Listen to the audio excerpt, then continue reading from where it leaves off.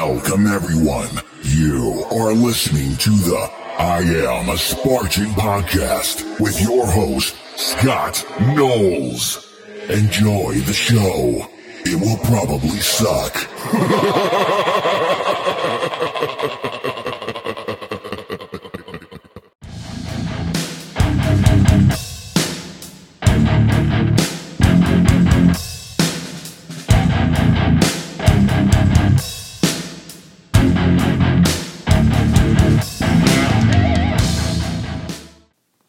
I am Scott the Fane Knowles, and this is another episode of I'm a Spartan OCR podcast. On this episode, I brought Justin Scholl back on the show. If you remember, he was from episode 66 where we talked about the New Jersey Spartan Beast, and I decided to bring him back on so we could talk about this past weekend's West Virginia trifecta weekend, which was great. But anyway, here goes the interview. Hope you enjoy it. Justin Scholl, what's up, man? Well, Scott, how you doing? Pretty good, man. We were supposed to touch base after Palmerton, and we didn't make that happen. So here we are. It's after West Virginia, and we're touching base, man. Yeah, man. Good to finally talk to you again. Good seeing you in West Virginia, you and Leanne. How'd your races go? Man, it went good. You know, we had a good time. But, man, before we get into that, dude, have you seen that the new pass is for sale already? Yeah, I've seen them. I've seen the open increase, the age group increase, and then the gated elite, which I think is something that's a long time coming and something that should have happened a while ago. But I'm glad to see that they're finally starting to listen, and I'm glad that elite's gated for the season pass. But I'm also hoping that elite is gated for 2020 races. I mean, I personally. And that's what I'm thinking, too, because, you know, some people have probably already signed up under Elite for 2020 races. So what are they going to, how are they going to fix this, you know? I'm curious to see how they do these Elite qualifications. Is it going to be one of those things where you've placed top 20 in an Elite race and you're qualified to run Elite for 2020 or something like that, I wonder?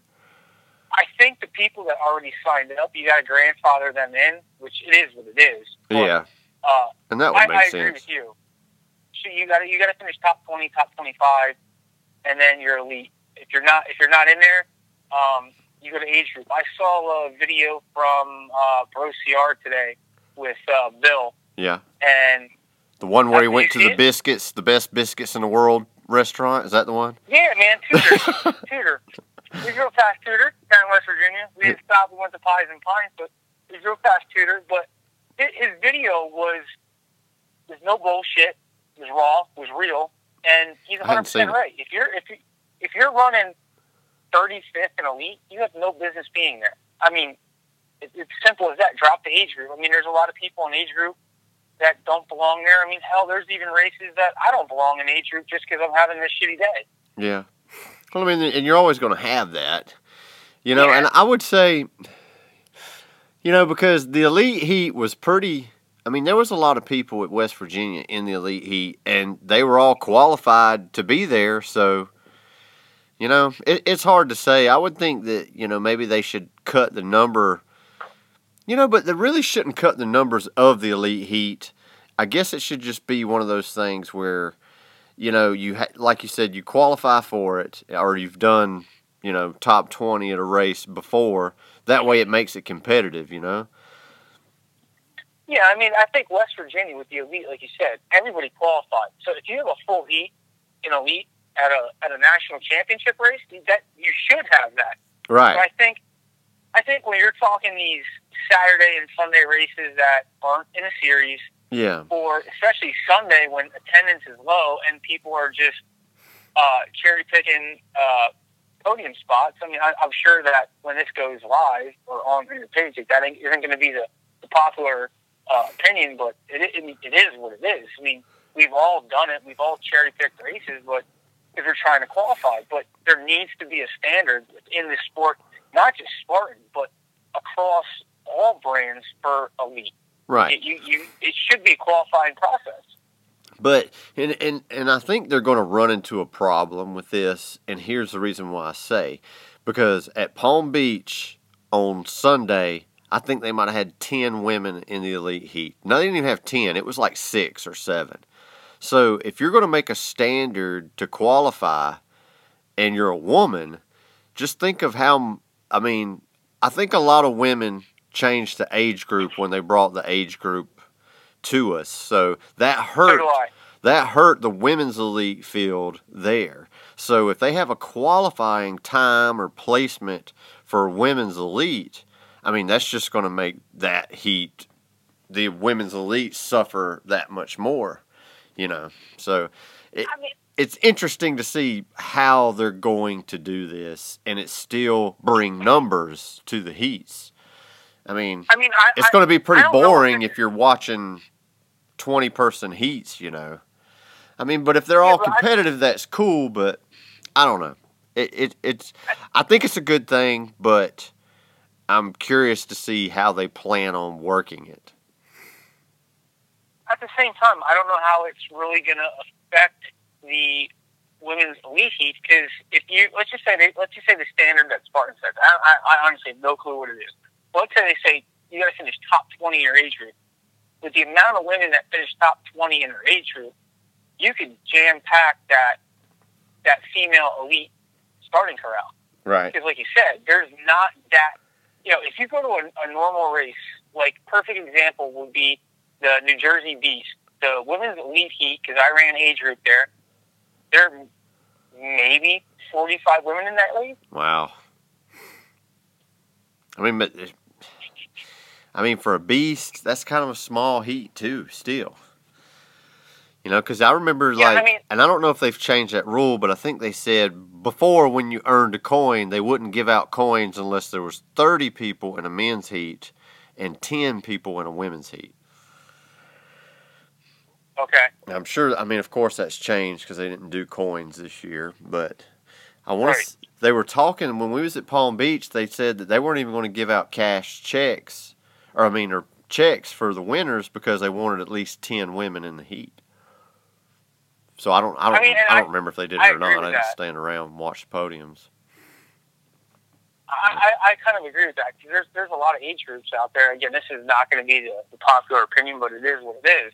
Right. But there's a lot of age groups out there that, you know, 4 or 5 people show up in an age group, and you're getting a podium spot. And like that, to me, that is not.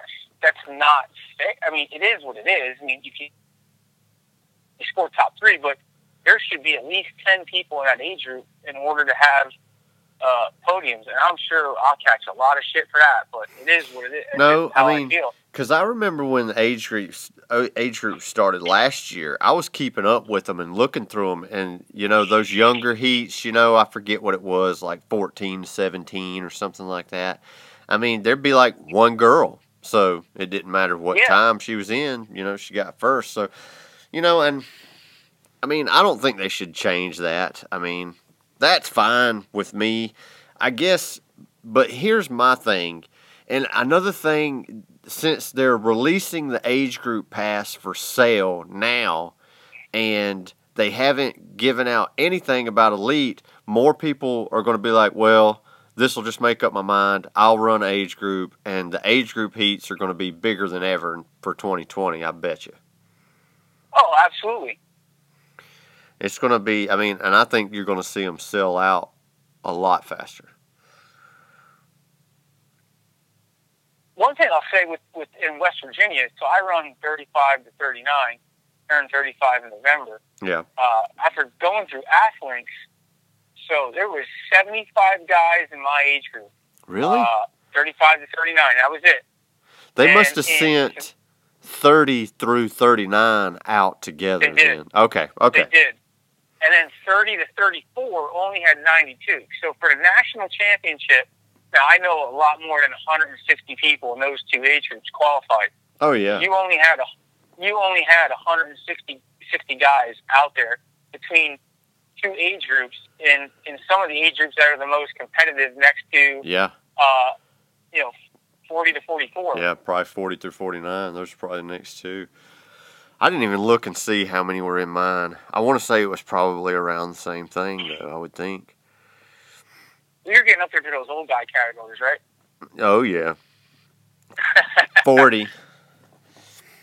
I'm getting in the category where they're faster. I know. I was gonna say, man, it's weird with this sport, man. You get older, and it's like I can run 7, 8, 9 minute miles and keep that pace for forever. It's like, hell, don't you guys slow down? At least when I get up there, just slow down a little bit. But it's like, man, you guys keep getting faster and faster.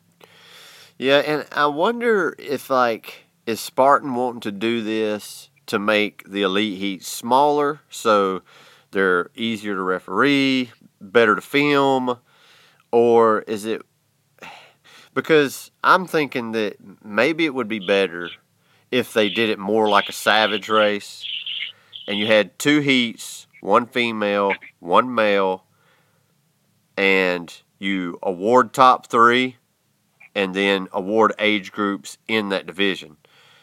So it might be like a group of 250 cap for the wave, because that would sell out, and then still maybe put, a qualification on that heat too. Yeah, I understand completely what you're saying. I just think with but there's probably it's just too many people though. It's too. I mean, can you imagine if you put a wave of elite men and age group men together? Oh yeah. You're talking 750 to 900 people. Right. Yeah, I think it. But I mean, it would be like elite heat in days of old. If you didn't sign up for it quick, you didn't get in it. Yeah. I mean, I agree with you, but I still think that there needs to be a qualification for both elite and age group. So you're saying for both heats? Yeah, for both. Hands down. Well, that makes sense. I mean, don't get me wrong. There's people that are out there running open that are out there pushing and pushing. Oh, I've done it. If you finish top 10, top 20, let's say top 20 in your age group and open, then you qualify for the age group races. If you finish top 10 in age group, then you qualify for the elite races. Yeah. Or maybe they could do it something like, because don't at NORAM, don't they, if you make an age group podium, you have to run elite at that point? That's not entirely true, because I know the Yuri Force, that dude kills Savage race. Oh, yeah. And I was in Canada for World Championships in 2017. Right. And Yuri ran age group. Yeah. Now, I'm not saying there's nothing wrong with that. You're at a World Championship. You're there to put up or shut up and do the best you can and go for that podium and go for that money. I'm not saying he sandbagged by anything.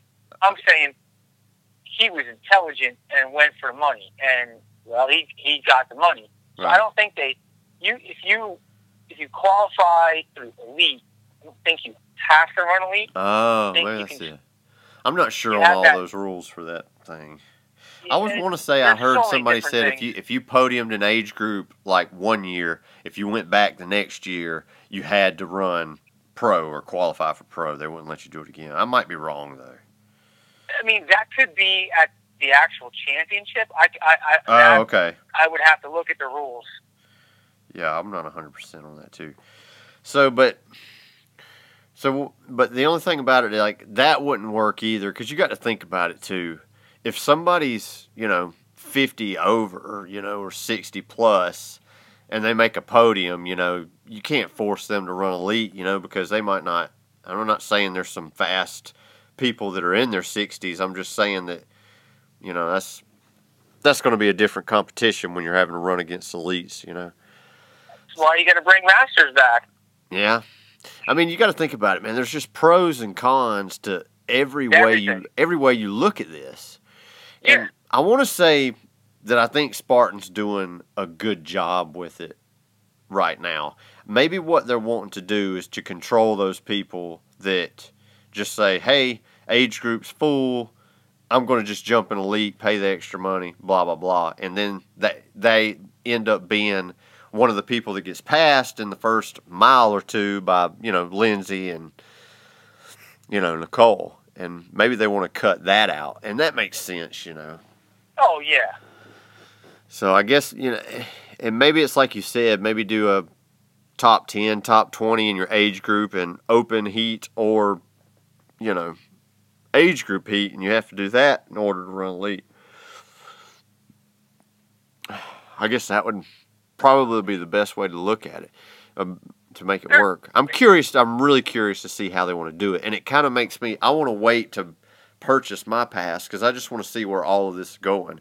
Of course, they don't even have the links up on the Spartan website for you to go to it yet, but you can get to it in a Chronotrack. I got you. So, and opposed to... There's so many variables and scenarios. You can look at this 40 different ways. I think so, too. Come up with 40 different... It's just... That's how sport is, man. Yeah.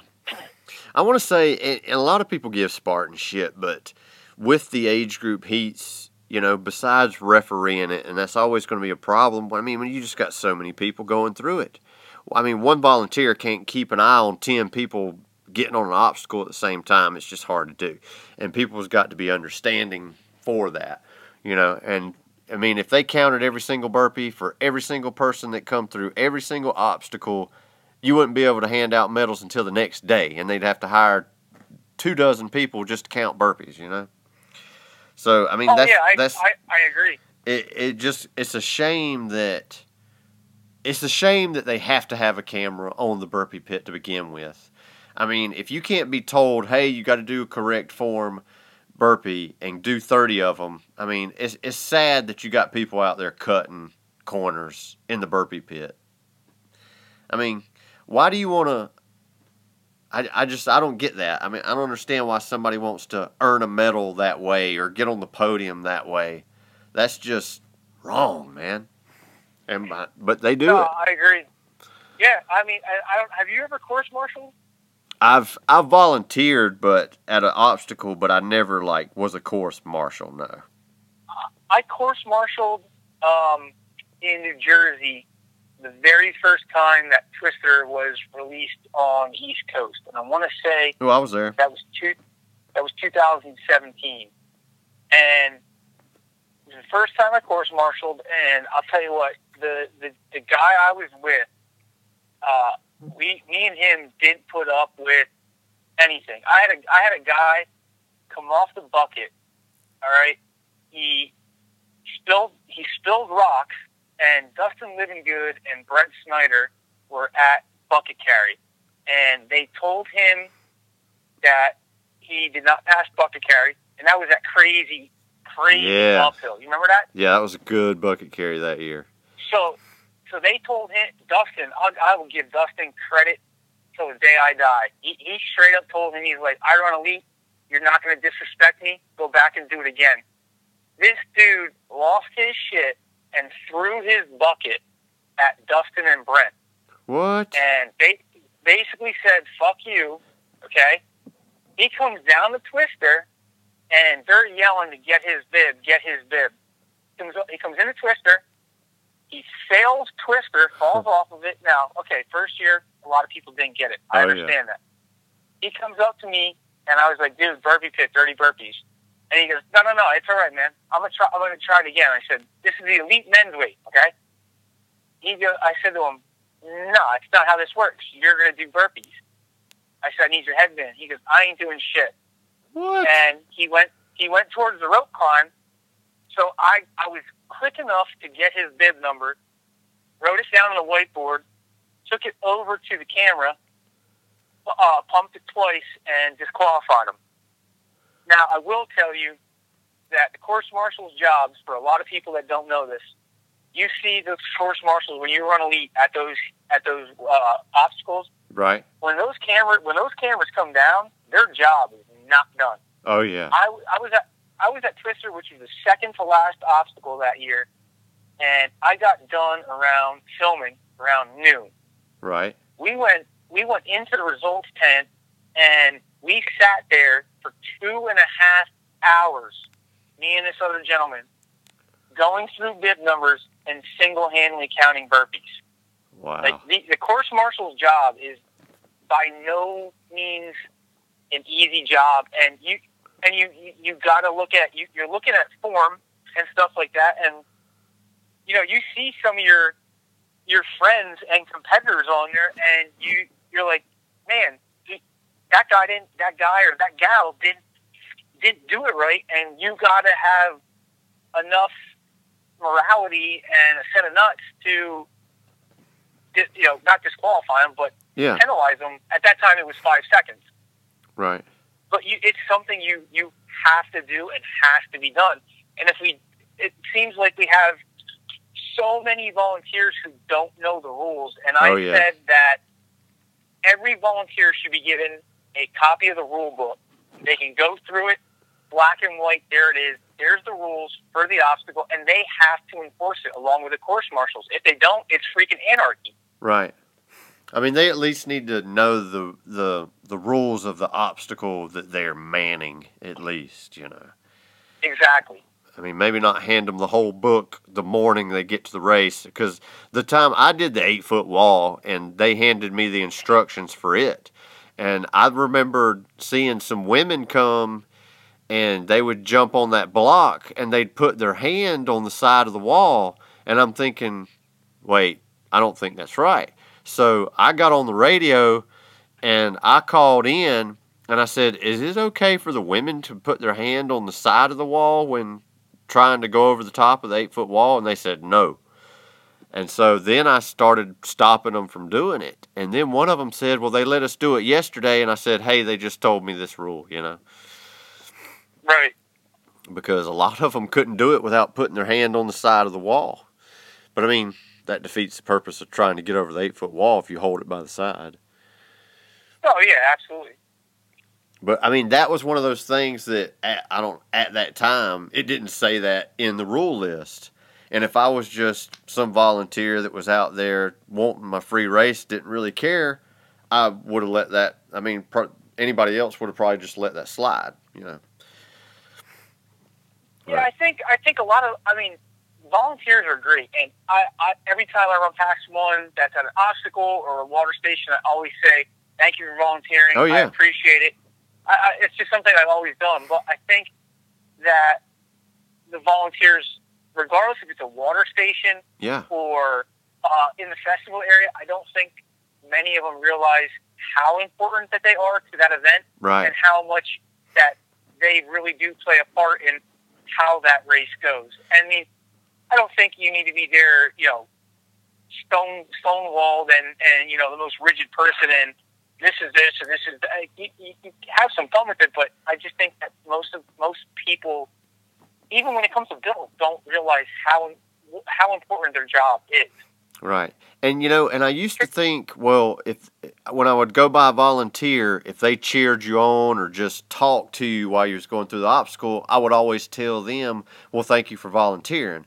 And if I went by one and they were just standing there not doing anything, I wouldn't say thank you for volunteering for them because, they're just standing there, But I started saying, well, you know what? If they're standing there and not doing anything, I'm going to thank them for volunteering and talk to them, and maybe that will kind of influence them to talk to racers coming through, and they might be shy or something like that, and figure, if I talk to them, maybe it will influence them to talk to somebody else.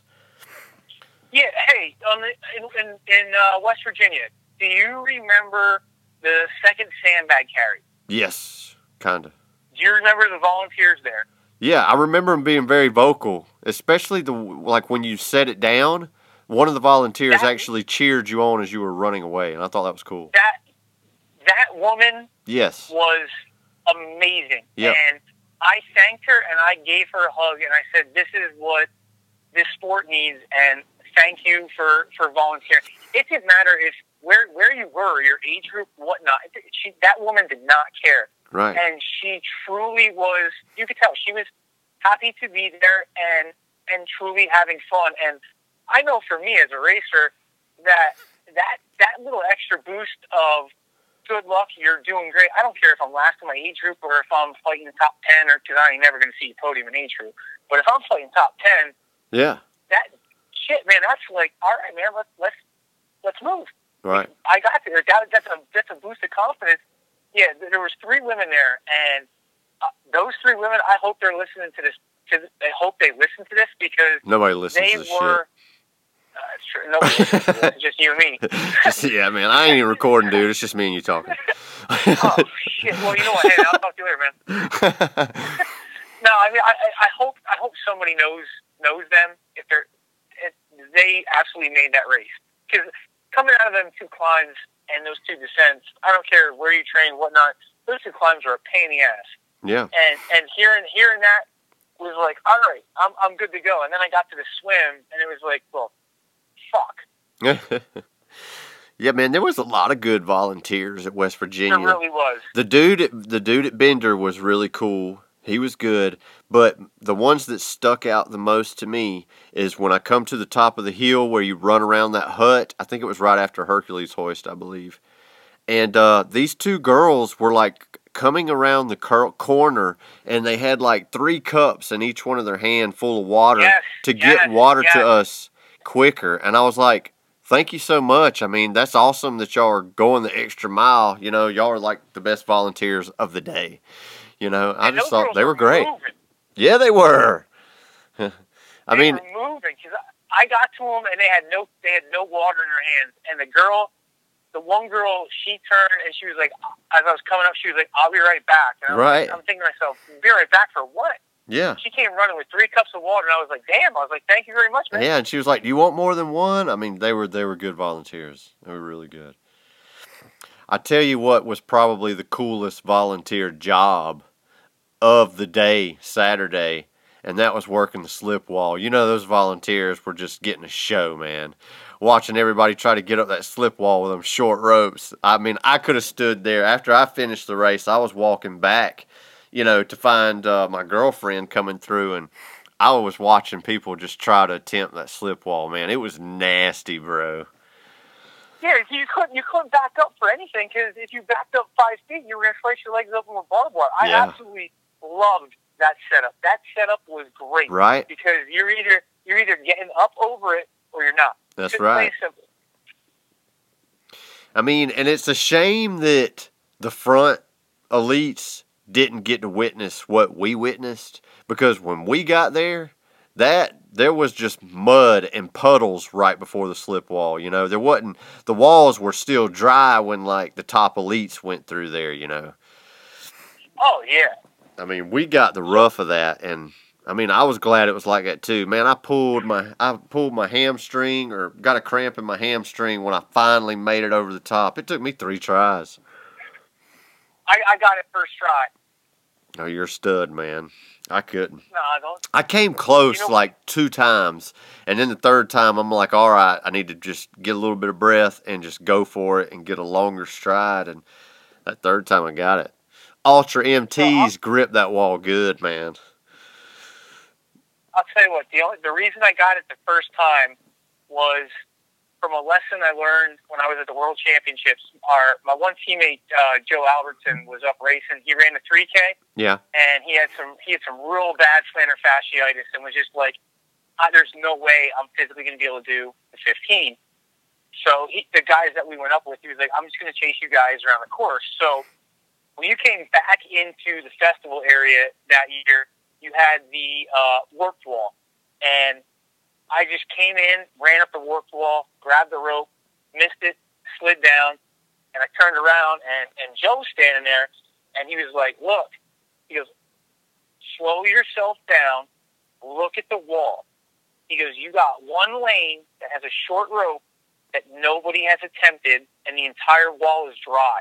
Right. He goes, slow down, go in that lane. He goes, I can guarantee you're going to get it. So I was like, all right. I listened to him, and I went up, got it, pulled myself over. So when I came out of that last little barbed wire crawl in West Virginia to that slip wall, I looked at it. You had I think there was 10 lanes there. Yeah. The first six lanes to the left were nothing but wet, mud, and people just eating shit on the wall, sliding down. You had 2 lanes that were perfectly dry, and then 2 lanes on the right were the same as those first 6 on the left. Yep. As soon as I saw those 2 dry lanes, I was like channeling my inner Joe, and I was like, we got to go for those dry lanes. And that dry lane I was right up and over. Nothing to do with, you know, being some amazing person or a racer or anything. It's just, I think a lot of the sport is when you come to lanes, you got to look at shit, and if you don't look at stuff, you're setting yourself up for failure. And I think honestly, if I would have went for one of them wet lanes, it probably would have taken me 2 or 3 tries. Yeah, I think I ended up going because everybody was trying to go for the lanes that had the ropes that either had a knot at the end or they were just a little bit longer.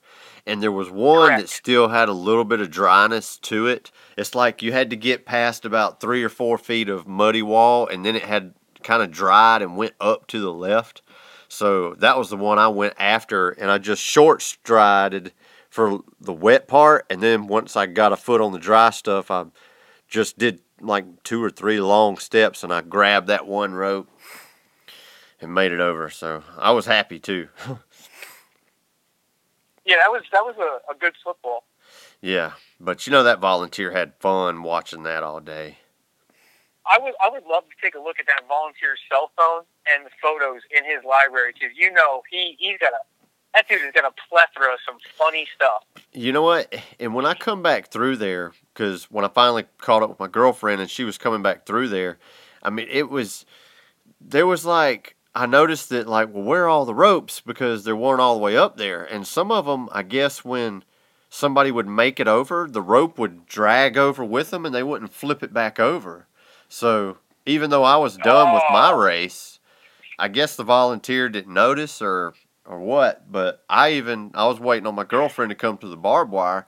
I walked up the backside myself and threw the ropes over so people could try more than, you know, what lanes were available. Because there was 3 of them that were flipped over and, you know, you couldn't even try them. That sucks. Yeah. I mean, good for you, though, man. That's a good thing, helping other people out. Yeah. Did you fail anything on Saturday?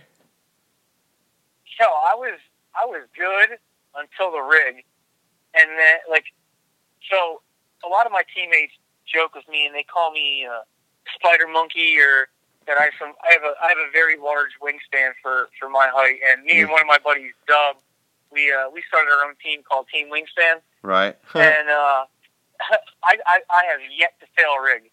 I got into the rig and was cruising through it, got to the pipe, and I was like, I'm gonna go left. I always go right hand first when I go to the ropes. Yeah. I was like, I'm gonna go left, right, pull, bell, just because of my wingspan. Right. I grabbed the rope with my left hand, and I just felt it sliding. And I tried to grab my right, and it wasn't there in time.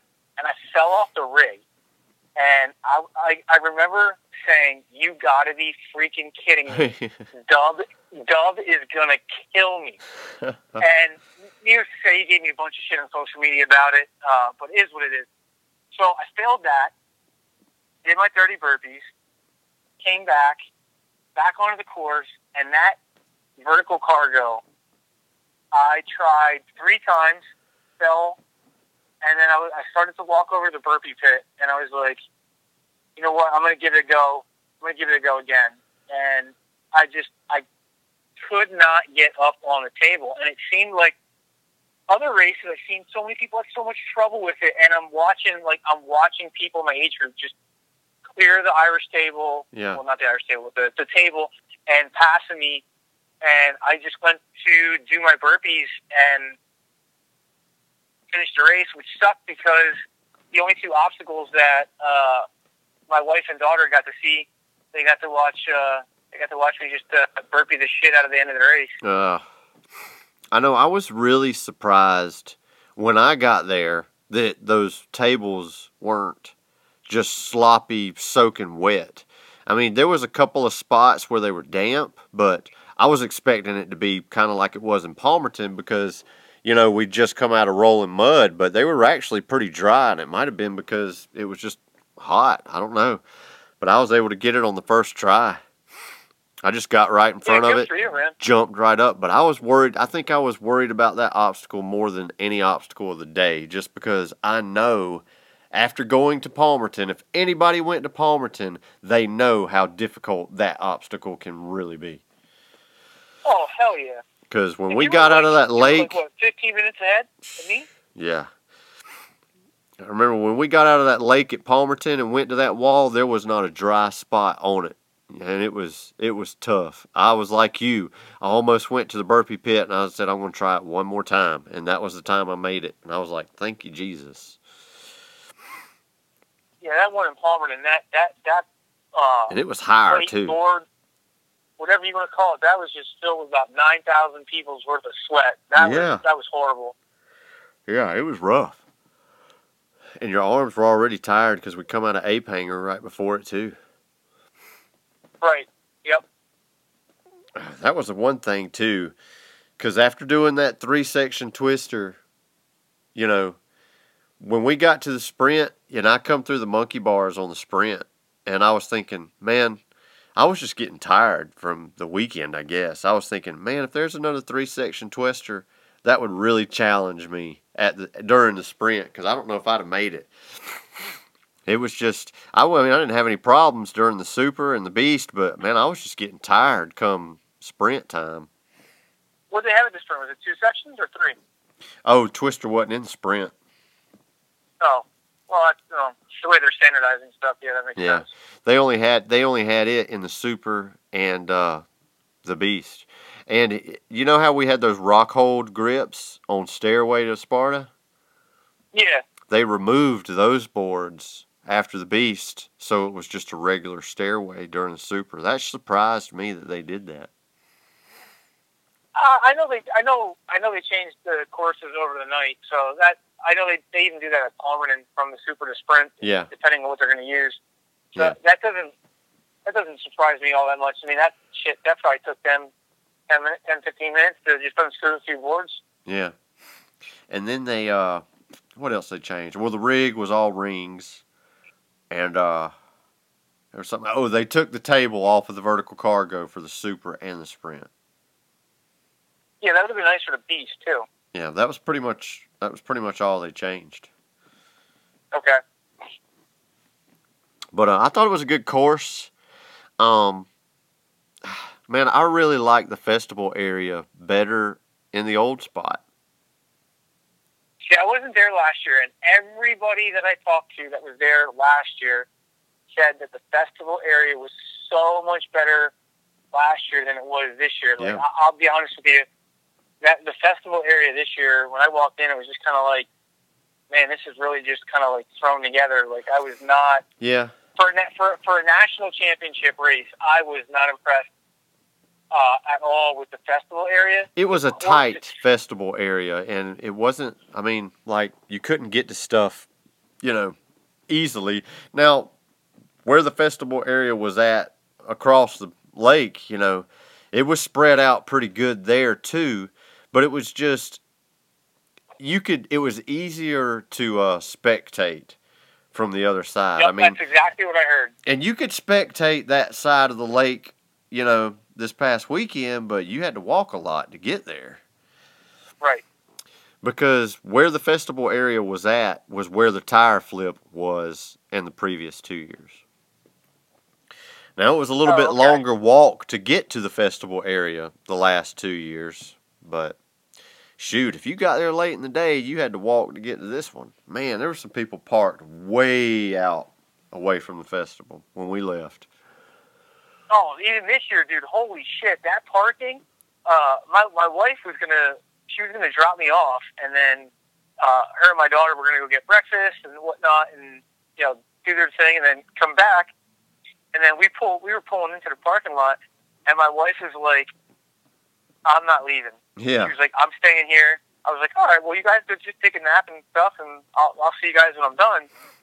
When we walked back, the whole walk back, my wife's like, this is exactly why I didn't want to leave. She was like, look at these people. I mean, there was people parked like a mile and a half away. Yeah, parked on the side of the road, too. It was crazy. Yep. I did like how they let us use the like the bathrooms and the showers that were actually part of the. Yeah, that was nice. Yeah, that was pretty cool because last year, you know, it was all porta johns too. But yeah, I did like the festival area better in the old spot. It was a little better. But I mean, the race was great. I mean, Oh, they did a great job with the race. I like how they made it. They made the swim towards the end. That was a challenge, and that swim was bullshit. They had some hills like towards the end too. That was a long swim, dude. Dude, I am not an aquatic person. I got in the water and I was like, this is where it ends. I'm gonna die in a damn lake in West Virginia at some obstacle course race. Like I was on. Did you Garmin or Strava or whatever GPS your stuff? Oh yeah, race? Yeah. So one of the segments on Strava is a race, and I was looking at some of like the top times, which were around like 4 minutes. That's crazy. Some dude clocked the swim in 6 seconds. So I'm gonna take a shot in the dark here and say that gentleman cut the course. But probably my time was like 8:55. I was so far behind. Like I am not a good swimmer. Like after you made that first right turn and you had that long stretch there, I was like a goldfish out of water because I had my hydration pack on for the race. So that started like getting buoyant on top of the life jacket. So the life jacket's coming up into my face. I couldn't swim. So I was basically just like trying to like kick my legs and pray to God it didn't go down. See, that killed me. Yeah, I learned from last year because I didn't tighten that life preserver up and it floats up into your head. So I did do that. I made sure it was super tight before I jumped in the water, but it's still aggravating swimming with the life preserver on. I think I could have done it faster without that, but you know, they got to do that. I mean, shoot. Oh yeah. And like Garfield said, even though he had his bump on his head, he got to get the PDF. You know, you got to bring that Acrobat Adobe Reader file with you to make sure that you're safe. But I thought it was cool. I was super worried. I was like, okay, here comes the calf cramps. You know, because when you start kicking, I thought that was going to bring it on. Because I had already kind of borderline calf cramped already anyway. So I just knew it was fixing to get worse. So I was just being really delicate with how I was kicking my legs in the water. And when I come out of there, I was thinking, man, I was dead. I mean, I was running out of energy, especially after the Hercules hoist too. I think I bit into a salt tablet like right before I got to the rope climb because I was so scared my legs were going to cramp trying to climb that thing. And then I was trying not to puke where I'd bit into the salt tablet for the rest of the race. Hercules, I got woken up pretty quick by our wonderful friend Lee. He woke me up pretty quick there. Old Lee Jarvis. Old Lee Jarvis. You never know what's going to come out of him. Yeah. Still got a handprint. Still got a handprint? He's still got that handprint, man. I'm going to have him sign it at the next race. It's still there. Tell us what happened. You told me earlier. So I saw Lee and his voice in the festival area, and Lee's back was to me. He had no clue I was behind him, so I came up, gave him a little spot in the butt. He turned around like he was going to beat the living hell out of me until he saw me. Smile, gave me a hug. You know, what's going on, man? You know, we were shooting shit and, you know, just being friends and, you know, enjoying the time. And then I was giving him shit and, you know, we were talking. He's like, I'll see you out there, blah, blah, blah, blah. I was like 15 yards away from Hercules. And all of a sudden, my left ass cheek hurt so bad. I swear he cocked back from freaking Mississippi. He ran into that slap. He was in a dead sprint. He was like radar locked. He saw me. Oh man, he scared the shit out of me too. I had no clue what was going on, and then he just ran past me and yelled, "Gotcha, sweetie!" And I was like, "What the hell?" There's people on the hillside laughing at me, laughing at him. So we came in Hercules, and I just told the volunteers there, you know, men's bags are black, women's bags are red. So I just told Lee, I said, hey, you know, make sure you take your time getting that red bag up, and if you want help, once I'm done with the black bag, I'll come over and give you some help on the red. And we both finished about the same time, and then Lee took off. But I know Lee's going to listen to this, and he's going to laugh. And I'll see him in Jersey. I'm going to get him back on that one. That's funny, man. Lee's a good guy. He is. He's a good dude. Yeah, we all bunked together last year when we went to West Virginia. Sorry to hear that. Yeah, I think him and his buddy were sorry to hear that because Michael was in there farting in his sleep as always. Oh, bitch muffin. Yep, and shoot, I think Lee said they drove 12 hours back after the sprint. I was like, oh my God, that would have sucked. We had a 7-hour drive and it sucked. My girlfriend drove 7-hour drive half sucked for of me it. too, man. Yeah. It was really sucky after the sprint. We went and ate at Bob Evans right before we left. I'd never ate at a Bob Evans before. It was kind of like a Shoney's to me. It wasn't great. Oh, but we went back to the treehouse. My wife is good as hell at finding like local mom and pop places like to eat. yeah, We went to this place called Dover Zappos in Beckley. yeah, It's like a Mediterranean style place. right. Phenomenal food, dude. I scoffed down a gyro pizza. Oh yeah, Oh man, I was like, I don't care how many calories I eat. I need food. right. That's the way I am after a race too. There's one thing I wanted to tell you, and I don't think many people saw this just because of everything that was going on in the course. But my daughter ran the 1 p.m. 1 mile race, Right. And you know Matt Kramer and Jackie Kramer. I think so. I know him by seeing pictures on Facebook, but I don't think I've ever talked to him. So their son Ethan kills it in the kids race. Right. But Ethan and Riley were running in the same heat, and Woodsy came up and was watching Ethan run and stuff like that, and then was hanging around the kids' course and stuff like that. I did see pictures of him hanging around a kids' course. Somebody posted I'll tell you them. what, I mean, I know he was there watching like Ethan and stuff like that, you know, because they know each other and whatever. But hearing the comments after the race from the kids that Ryan Woods was on the kids' course watching the kids race.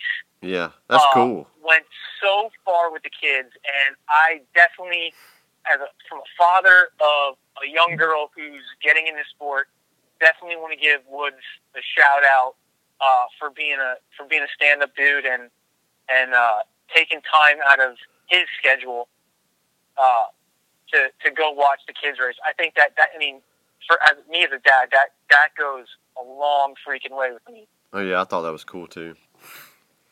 Yeah, one little kid, I was standing over there talking to him right before he went up on the podium, and one little kid come over there and said, "Hey, could you sign the back of his kid's finisher medal?" And he had a Sharpie with him, and he signed it too. And I think some of the other elites had signed it too. I thought that was pretty cool. And that's one thing I love about this sport. Like the elite men, women, protein. They're approachable. They're approachable. My daughter, when we go to Palmerton, dude, my daughter thinks she is like the queen of OCR because she gets to see all the protein members and hang out with them. And, you know, luckily I know a few of them, and she just feels like queen shit. And it's neat to see that, like, excitement in her face and that passion, and they're all approachable. And I like that they're all willing to talk to the kids. Like if I go up to one of them and talk to them, I could care less if anybody in the pro team tells me to piss off. But like, you know, that's fine. But the fact that they take the time out for every kid, that speaks volumes to their character and them as a person. Yeah, and it's like you said, most of them are pretty cool. You know, you can talk to them. Yeah, they are. I mean, they don't act like they're in a hurry and they got to go. You know. No. I talked to and even if they are in a hurry, they'll still take that 5-10 minutes. Yeah, I mean, I talked to Amelia. She was there watching the podiums too, and I talked to her for a little bit too, and I was asking her about the Barkley Marathon and everything. She was really cool to talk to about that. Oh, Riley was so pissed she didn't get to see Amelia. Oh. Any race Amelia's at, she has to see Amelia and get a picture with her.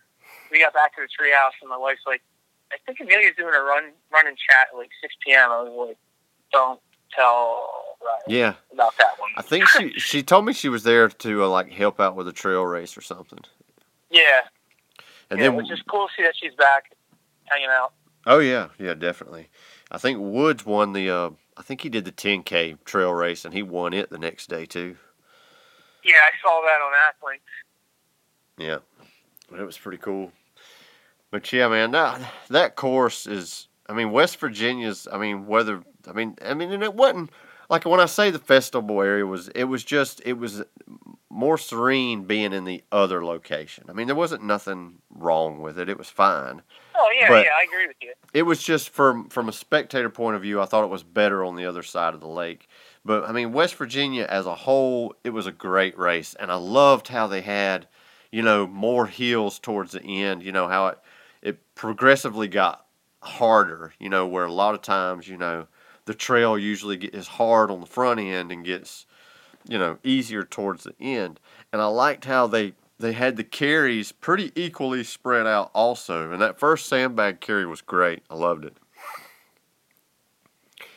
Yeah, that first sandbag carry was definitely interesting. I'm not a big fan. Like, I like the sandbag carries when they're in that open area. Like, I hate that technical stuff because I'm terrified that I'm gonna trip and fall with a 60-pound sandbag. Yeah, yep. I'm terrified of that. Yeah. So what did you think about the rule they changed on the Atlas carry? It was all just run it around and bring it back. That was fine with me, man.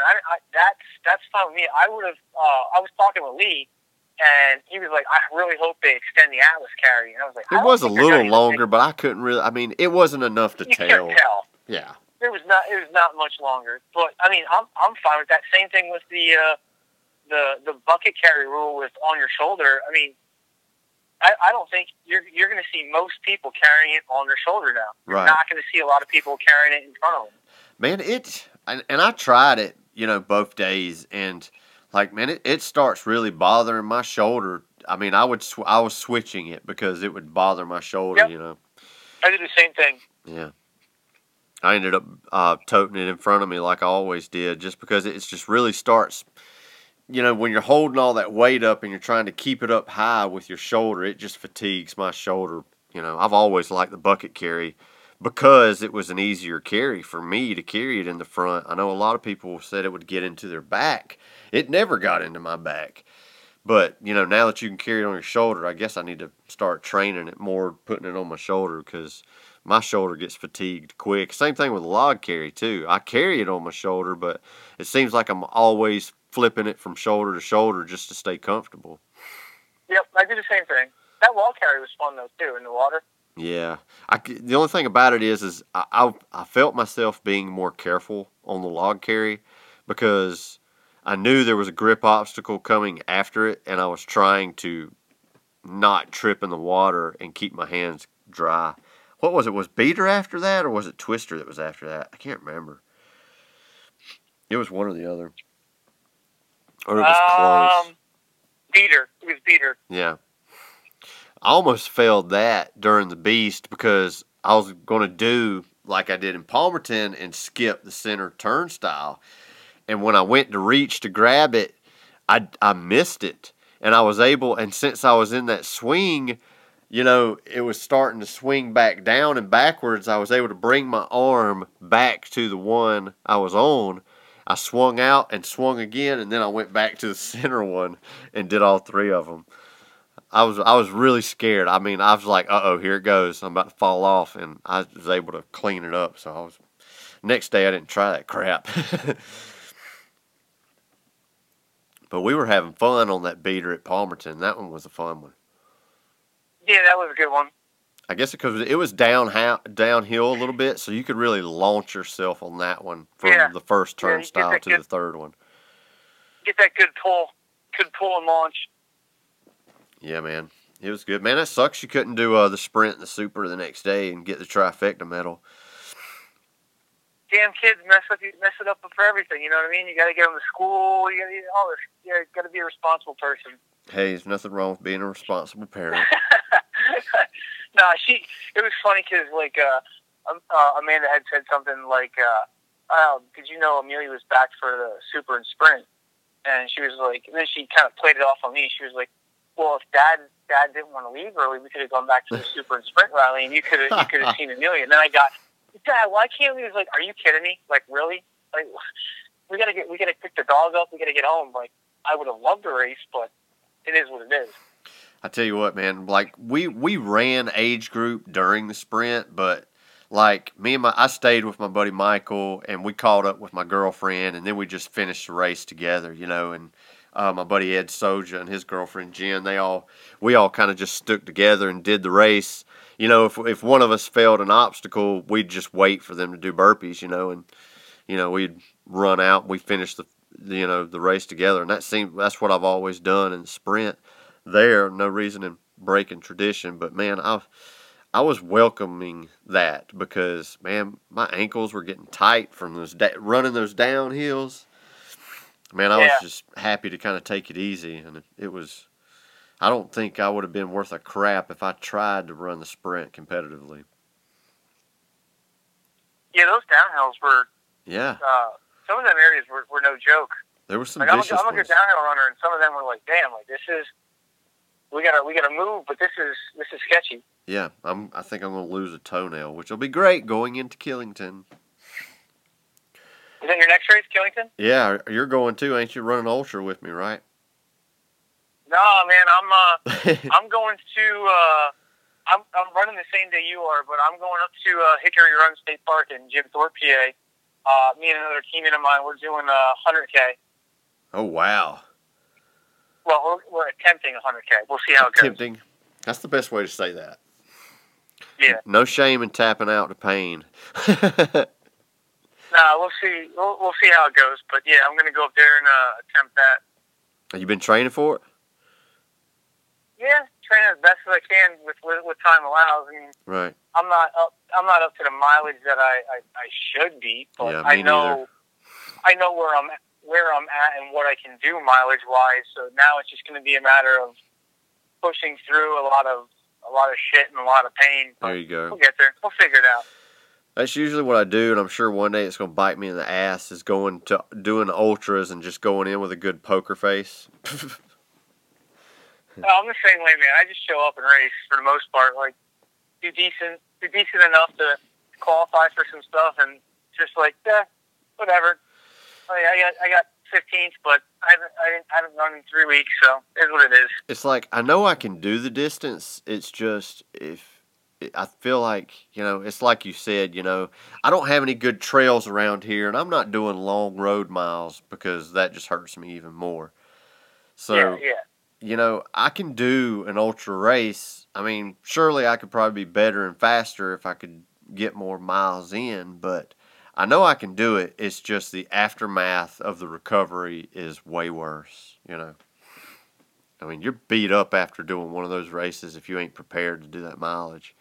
Your hip flexors are sore, your knees are sore, your ankles are sore. If you're not used to it and don't know what you're doing, you're going to be in for a world of hurt. Oh, yeah. For sure. Well, hey, Justin, man, we're coming up on an hour, dude. Is there anything else you want to talk about, man? I didn't realize it was an hour already. Holy crow. Yeah, we leave anything out? No, man. I could talk with you all day long, man. Right. Oh, how did you do? I mean, what did you think about the new tire flip rule, having to disengage? I'm not going to lie to you, Scott. I used to take advantage of that old rule. Me too. Rotate the tire. Not flip it. Rotate it on its axis. Come down easy, pick up, flip, and go. Yeah. And when you know me. I'm a small man. Yeah. I was coming into that. I was like, this is gonna suck. And I was able to wiggle my fingers underneath there, flip the tire over, wiggle and flip, and it really wasn't a big deal for me. So I mean, you found a good one, dude. Yeah, I did. Since I know I can do it, it's like that new rule is fine with me. Yeah. Disengage. See, most of the ones I went to, both days, I couldn't find a single tire I could get my fingers under.